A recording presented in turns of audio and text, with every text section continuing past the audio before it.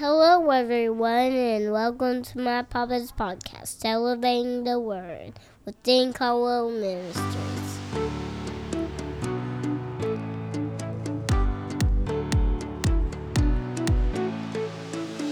Hello, everyone. We want to welcome you today to Elevating the Word.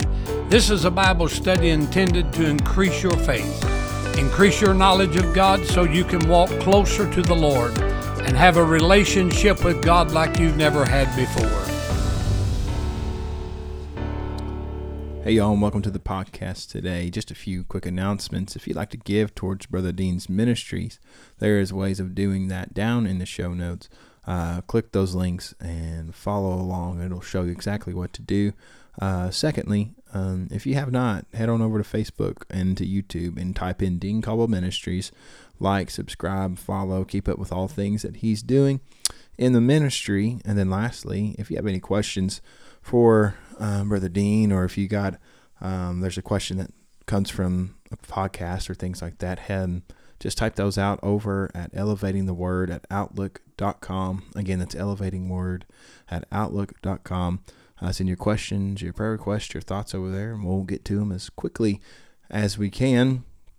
And then that's it, actually. So, Brother Dean, we're picking back up in Revelation 13 and 14. You said you wanted to address some questions that have come in from last week's study. So, why don't you go ahead and kick it off? All right, Rob, I had a question. Two different people asked me this question. Last week we talked about the kingdoms, and 5 had fallen, and I started out in Daniel's vision of interpretation for Nebuchadnezzar with the big statue that he had, head of gold and breast and arms of silver, belly of brass, legs of iron, and feet iron and clay. And I started there. And I had 2 people ask me a question, and I will go ahead and answer that.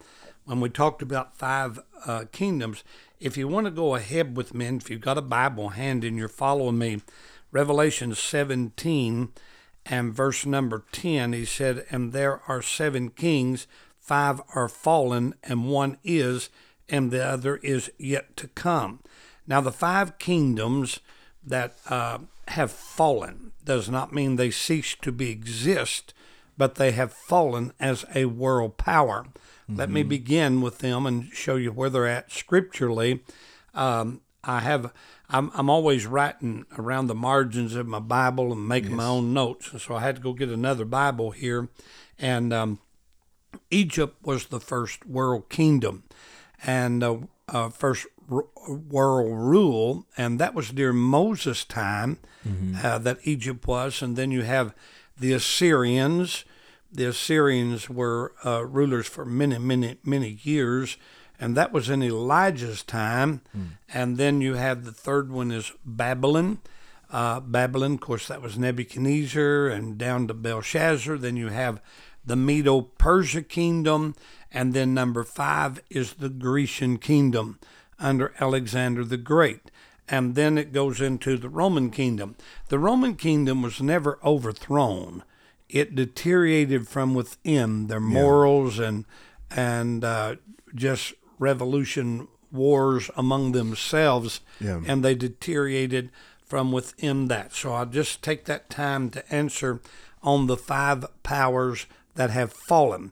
Now keep this in mind. It does not mean that they ceased to exist. It just means they were no longer a world power, or considered a world power, because those nations, well, we're not going to go there right now, but they will be included in this final kingdom that's going to rise. And Nebuchadnezzar's statue that he had, the 10 toes, represented the 10 federation kingdoms, and then also Daniel's vision, he had one with 10 horns. And so that brings us to chapter 13 and verse number 11. He said, "I beheld another beast coming out of the earth, and he had 2 horns like a lamb, and he spake as a dragon." Now, anytime that horns are mentioned in Revelation, it is generally always symbolic of kingdom power. generally always. Horns are symbolic of kingdom power. But in this case, the horns did not have any crowns on them. And it's a lamb-like beast and spoke as a dragon. So here's what we feel that this is, that the Bible's talking about. It's not a political power. It is a religious power. There will be a world religion. Fact is, in Daniel chapter 11 and verse 37, the scripture says this, speaking of the Antichrist. He said, neither will he regard the God of his fathers, or his father, which means he will not go with the religion he was raised in, neither desire of woman, but neither any God, but he will magnify himself as a God. What's he saying? He will create his own church, and then the false prophet is going to be his bishop, his pope, his minister, whatever. That's what the part the false prophet plays. Now, there is a satanic trinity, and I want to point that out because we believe in God the Father, we believe in Jesus Christ the Son, and we believe in the Holy Spirit. Now, the satanic trinity is Satan as the head of that. Then you have the false prophet, which would be equal to our Jesus in their trinity. And then you have also, or the Antichrist, the Antichrist, which would be equal to our Christ, and then the false prophet, which is equal to our Holy Spirit. So you got a satanic trinity there, Satan, Antichrist, and false prophet. And we have a podcast on that I'll link down in the show notes. So if anybody wants to go on a deeper dive into that, yes, we can link that. So that with that being said, the world church is going to be an apostate church or a backslidden church, so-called Christian, and then it will also include the world pagan religion as well. They will be mixed up together, and the two great spiritual powers in the earth shall be united in the church of the Antichrist, and the false prophet is going to lead that, and it will be a deception concerning that. So with that said, I'm going to move on here to something of chapter number 14. We'll move to chapter 14. This is where the 144,000 in the first part of the chapter are seen before the throne of God in heaven. Now, back a few chapters earlier, when they're sealed in chapter 7, the first 8 verses, they're sealed, and then they evangelize and all this other through the tribulation period. Then in chapter 14, they are described as leaving this earth and standing before the throne of God. But verse number 9 gives some insight here as the mark of the beast. And so here it is. He said, and the third angel followed. I'm in verse 9 of chapter 14. And the third angel followed them, saying with a loud voice, if any man worship the beast and his image, and receive his mark in their forehead or in their hand, the same shall drink of the wine of the wrath of God, which is poured out without mixture into the cup of his indignation, and he shall be tormented with fire and brimstone, which is the lake of fire, in the presence of the holy angels and in the presence of the Lamb. And the smoke of their torment ascended up forever and forever. They have no rest, they are not who worship the beast, his image, and whosoever receives the mark his name. Let me give a warning here. These scriptures are very emphatic with what they say. A person that receives the mark of the beast is doomed. There is no redemption for that. I've heard people say, I've had this question asked me, preacher, do you think there's more than one unpardonable sin? I said, yes, I do. And they said, well, what is it? I said, well, number 1, blaspheming the Holy Spirit. Number 2, receiving the mark of the beast. When you receive the mark of the beast and you pledge your allegiance to the Antichrist, there is no redemption for that. And these scriptures point that out. Now then, if you'll go with me over to Revelation chapter 19 and listen to what it said. Now this is, I'm just going to read a portion here of the Battle of Armageddon. This is at the end of the tribulation period. This is the second coming of Christ. And verse number 20, and the beast was taken, and with him the false prophet, which had wrought miracles before them, and which he deceived them that had received the mark of the beast, and worshipped his image, and these both were cast alive into the lake of fire, burning with brimstone. And the remnant was slain with the sword of him that sat on the horse, which sword proceedeth out of his mouth. All the fowls were filled at that with their flesh. Now then, the second coming of Christ is going to rid the world of all of the followers of Antichrist. Jesus will rid the world of that, those that had received the mark of the beast. And so with that said, I just wanted to point that out because I get this question a lot. Where in the scripture does it say that you're doomed if you take the mark of the beast? Chapter 14, beginning in verse number 9. Verse number 9 talks about those that have the mark of the beast, and they shall drink the wine of the wrath of God. Mm-hmm. And he talks about them being cast into the lake of fire. This is a serious thing. Mm-hmm. During the tribulation period, the first 3.5 years of tribulation period, he's called an Antichrist. The last 3.5 years of tribulation, he is referred to as the beast because his brutality.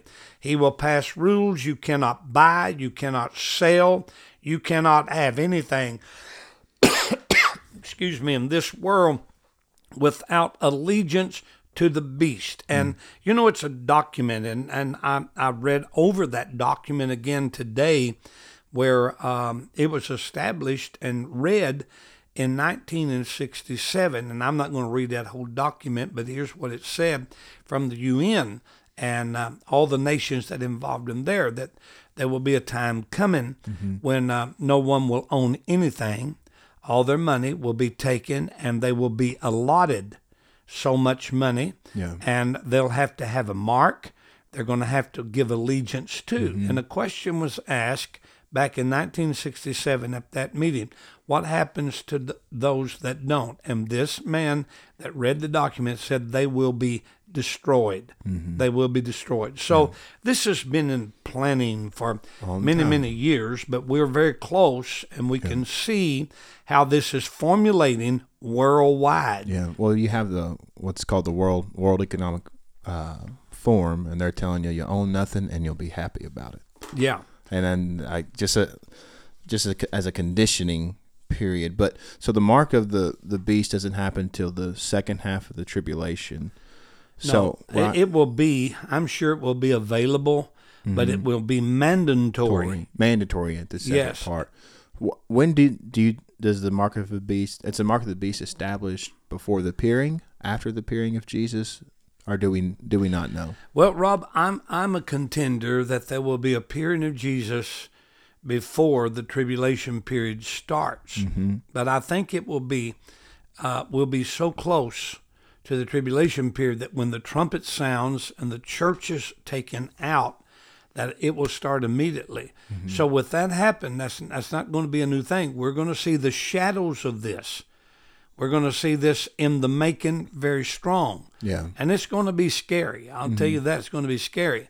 And I know there's people out there that totally disagree with that ideology of a trumpet sounding and leaving here before the judgments of God come. But there's just too much to support that through the scripture for me to deny that thing. And besides that, people that want to stay here during that time evidently haven't read the book. Yeah. They've just not read the Word of God as to what's going to take place and what's going to happen. The judgments of God are going to be so strong and so vile. And not only that, God's going to allow Satan to do many things during that time. Would you say that we are being conditioned to take the mark even now? Oh, yes. I believe it is, and I think when it happens, there will be people line up to get it. I really do. Because of how things are lining up now. Now, Rob, you're not old enough to remember, but I started preaching when I was 14, and I'm 68 now. But I can remember older folks back in whenever I was 14 and started preaching, and some of them was in their 70s and 80s at that time, and many of them did not have a Social Security card because they felt like that was the beginning of the mark of the beast. And so when they got down, their families took care of them. They didn't have anything. I mean, and they refused to get that. Well, we realized that, that was not the mark of the beast. And, of course, Social Security number's been out. But I'm sure it's a precursor that's coming to that. Now we have moved in the line of credit cards, debit cards, and well, even past that, I mean, people aren't even using that anymore. No. They're using their phone. Yes. And I just last night I left my phone at a friend's house, and we came back home, and I didn't have my phone on me, and I was looking for it the whole time. We're just so used to having that in our hand, and so I agree with your statement there. I think they'll be lining up in the streets for it. Oh, yeah, they will, because they'll think they're missing out on something. Yeah. But the Bible does warn this. It will be the number of a man, and it gives the number. Of course, we're all aware of that 666, and there's been all kinds of information concerning what that number stands for and how you can figure this out and that. And through the years of time, they figured it out that it represented this man, and then that man came and went, and so on and so forth. But just the fact of knowing that God said when you pledge your allegiance to an antichrist instead of the Christ, there is damnation for the soul of mankind. Fact is, going back here to, let me think here, Rob, in 2 Thessalonians chapter number 2, I believe it is, and verse number 3, 2 Thessalonians chapter 2 and verse 3, he gives so much insight through the Gospels here of what he's talking about. He said, "Let no man deceive you by any means, for that day shall not come, except there come a falling away first, and the man of sin be revealed, the son of perdition." The word perdition there means destruction, the son of destruction. But then you read all of this in chapter number 2, is said that they will not, I'm in verse 10, "and with all deceivableness and unrighteousness in them that perish, because they receive not the love of the truth, that they might be saved. And for this cause God shall send them strong delusion, that they should believe a lie, and that all might be damned that believed not the truth, and had pleasure in unrighteousness." Now, let me just tell you how scary this is going to be. In the religious world, we believe in a miraculous God. Yeah. I am fortunate to have lived in a time to see some mighty miracles beyond human understanding and beyond human explanation. I've lived through that time to see the hand of God move in a powerful way. But the Antichrist and the false prophet are going to be able to perform miracles.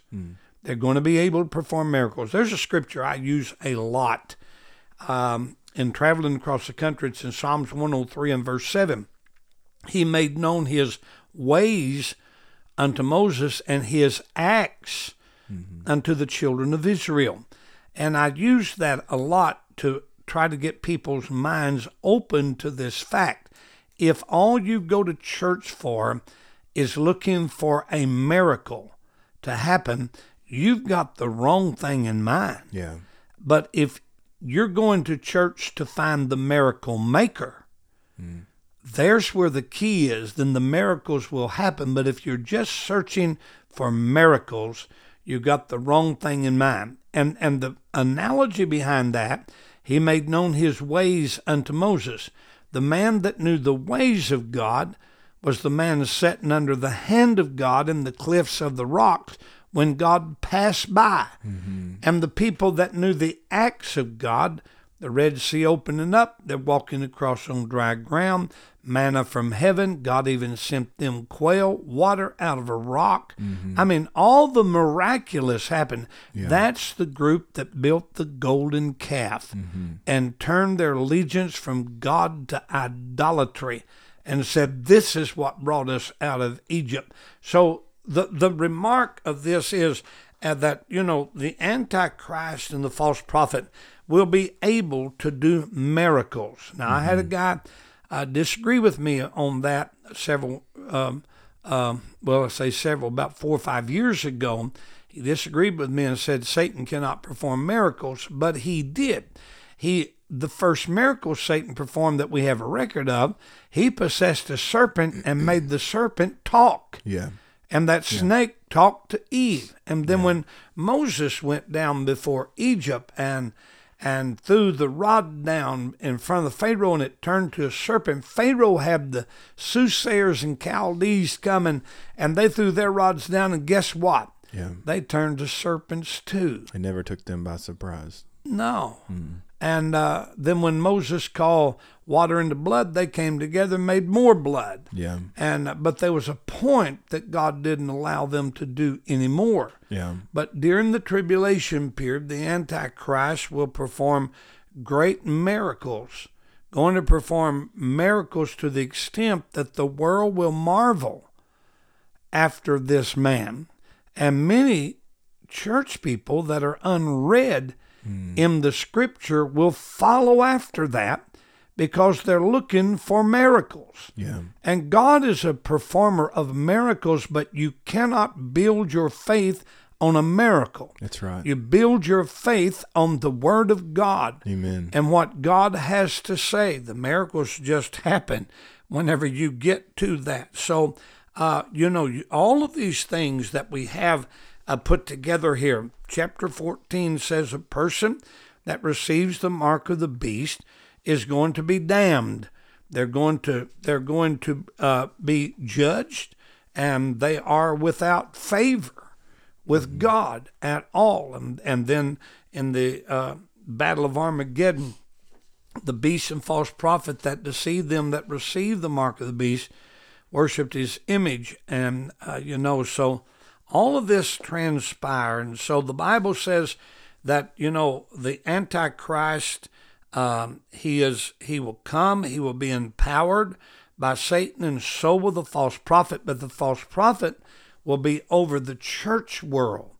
He will be over the church world, and the two things that we talked about will be the apostate church, the Christians that they're not willing to live by the Word of God, but they're going to heap to themselves teachers having itching ears and turn away from their ears from the truth. And it'd be apostate church. And Rob, I'm not saying this to be critical, but we're seeing so much of that now, that people that still want to hang on to their religious background, but they don't want to comply to the word of the Almighty God. Yeah. And you hear terms like this, well, we're all headed to heaven. Some of us are just taking different routes to get there. Yeah. And that's so, I don't know, it just, if you're going to go to the heaven Jesus lives in, you're going to live Christ-like. Yeah. And you're going to do what the Word of God has to say. And we as ministers of the gospel are going to stand before God someday, and we're going to give account for the gospel we preached, and even for the gospel we did not preach as well. We are stewards of the Word of God. And so with that said, the Antichrist, the false prophet, and then the Word of God talks about the image of the beast. I had this asked me other day, did I think that artificial intelligence will play a role in this? And I do.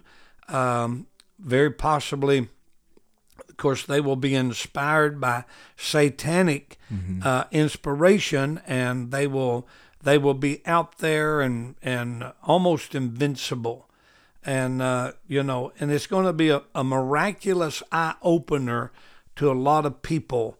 And this is so sad. I mean, it's just so sad because life was given unto the image of the beast. Mm-hmm. That's what the scripture says. And so we're seeing some of these robots actually take on life, robotic life, and able to function on their own. And we're seeing all this take place and all this happening before our eyes. And so I think, that, as we go through the scripture and just look at all that's happening here and what's going to take place. And when we see this, the mark of the beast is going to tie religion, politics, and power all together.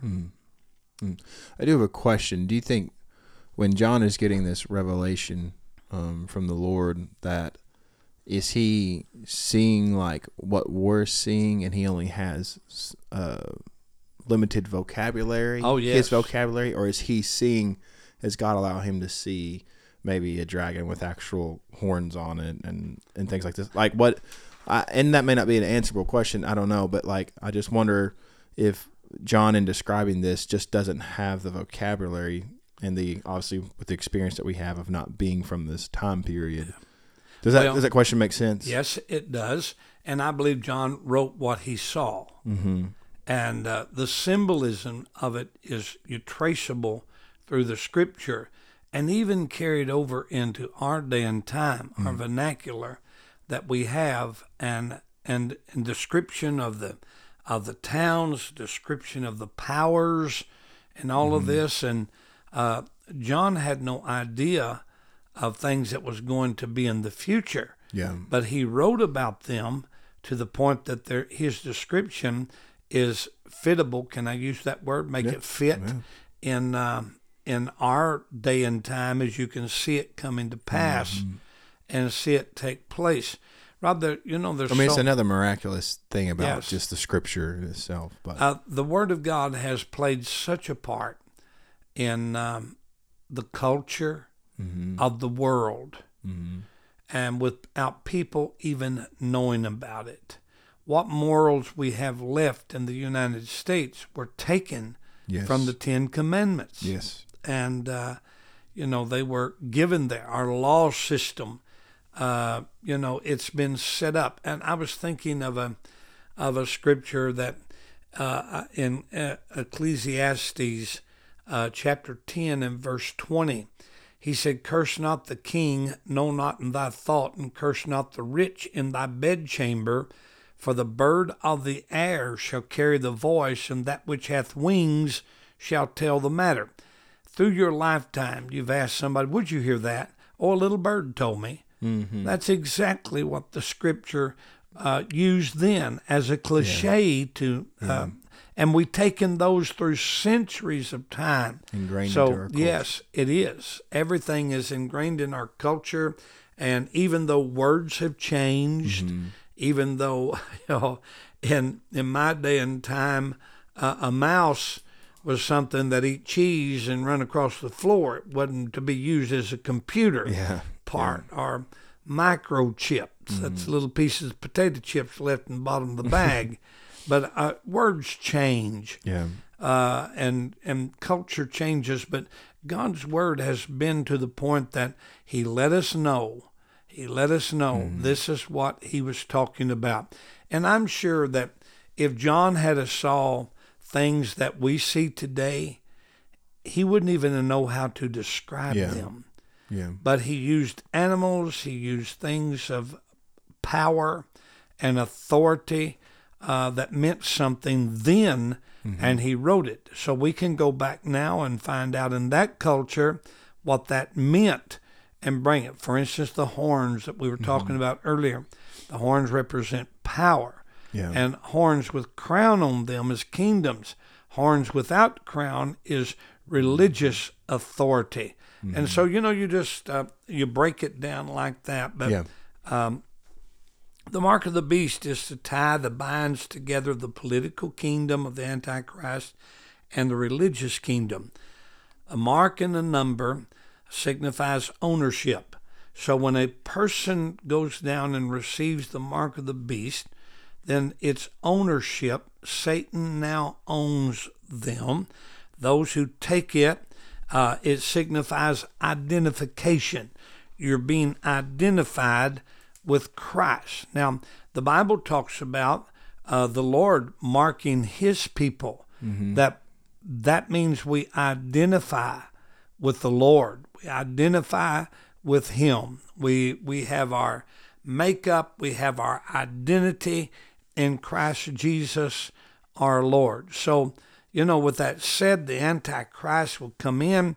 He will have the answer for world peace, and God only knows across this world today, war, country after country after country is in war. Yeah. And it will continue to be like this. But when the Antichrist comes in as a power and as a ruler, he will have the plan of peace. And he will have peace for a season. Yeah. For a season. And then all turmoil is going to break out, and man, it's going to be bad. He is going to be mean.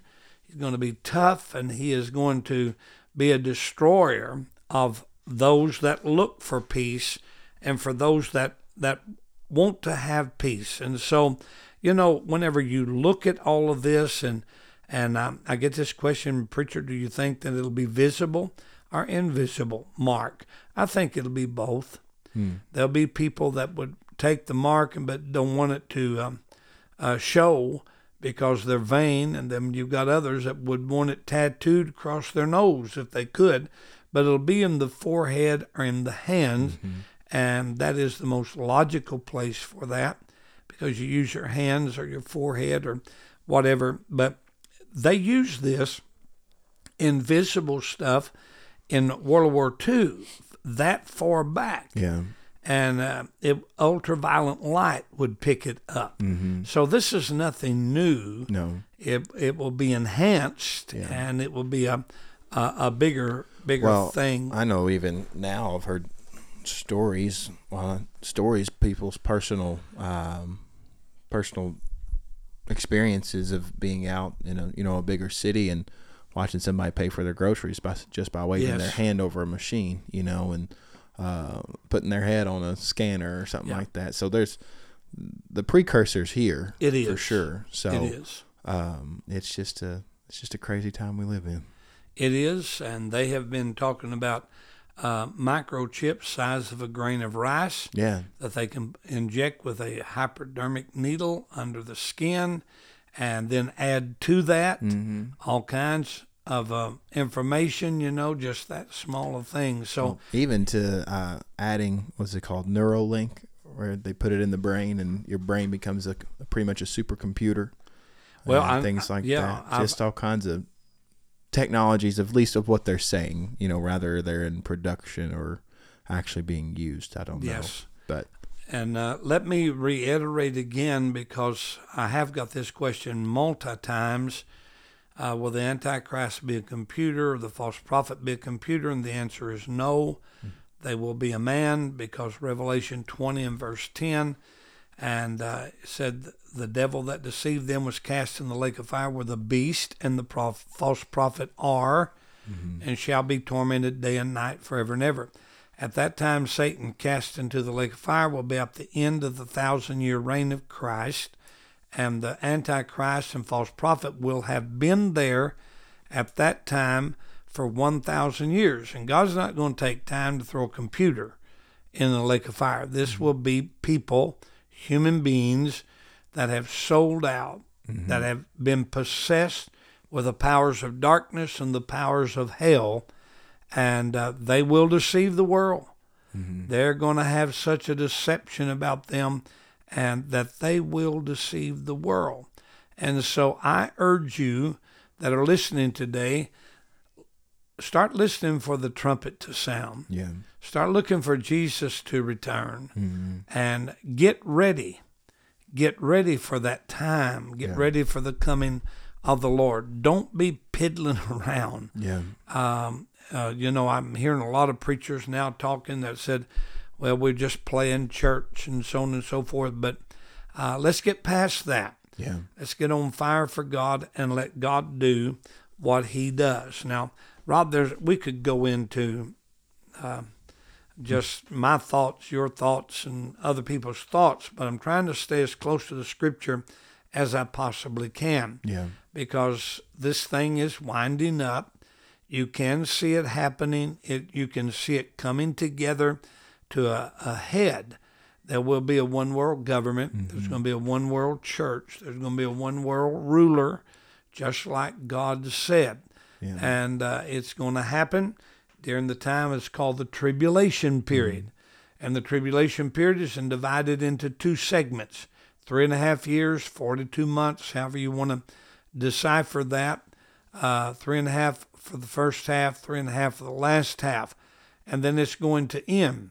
It will come to a close, and we'll probably do that in our next podcast of talking about the tribulation period coming to a close, what's going to happen then, what's going to take place, and then there will be people, Rob, and we'll elaborate on this, that will go through the tribulation period, that will not take the mark of the beast, walk out on the other side in the reign of Christ. Yeah, and that's all in the Scripture. We'll prove that by the Word of God. But we'll close this now and just say to everyone, live as close to God as you know how to live.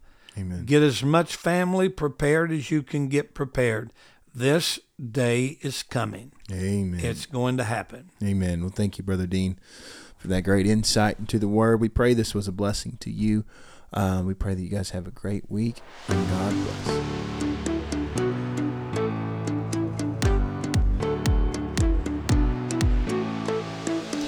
Thank you guys for tuning into the podcast this week.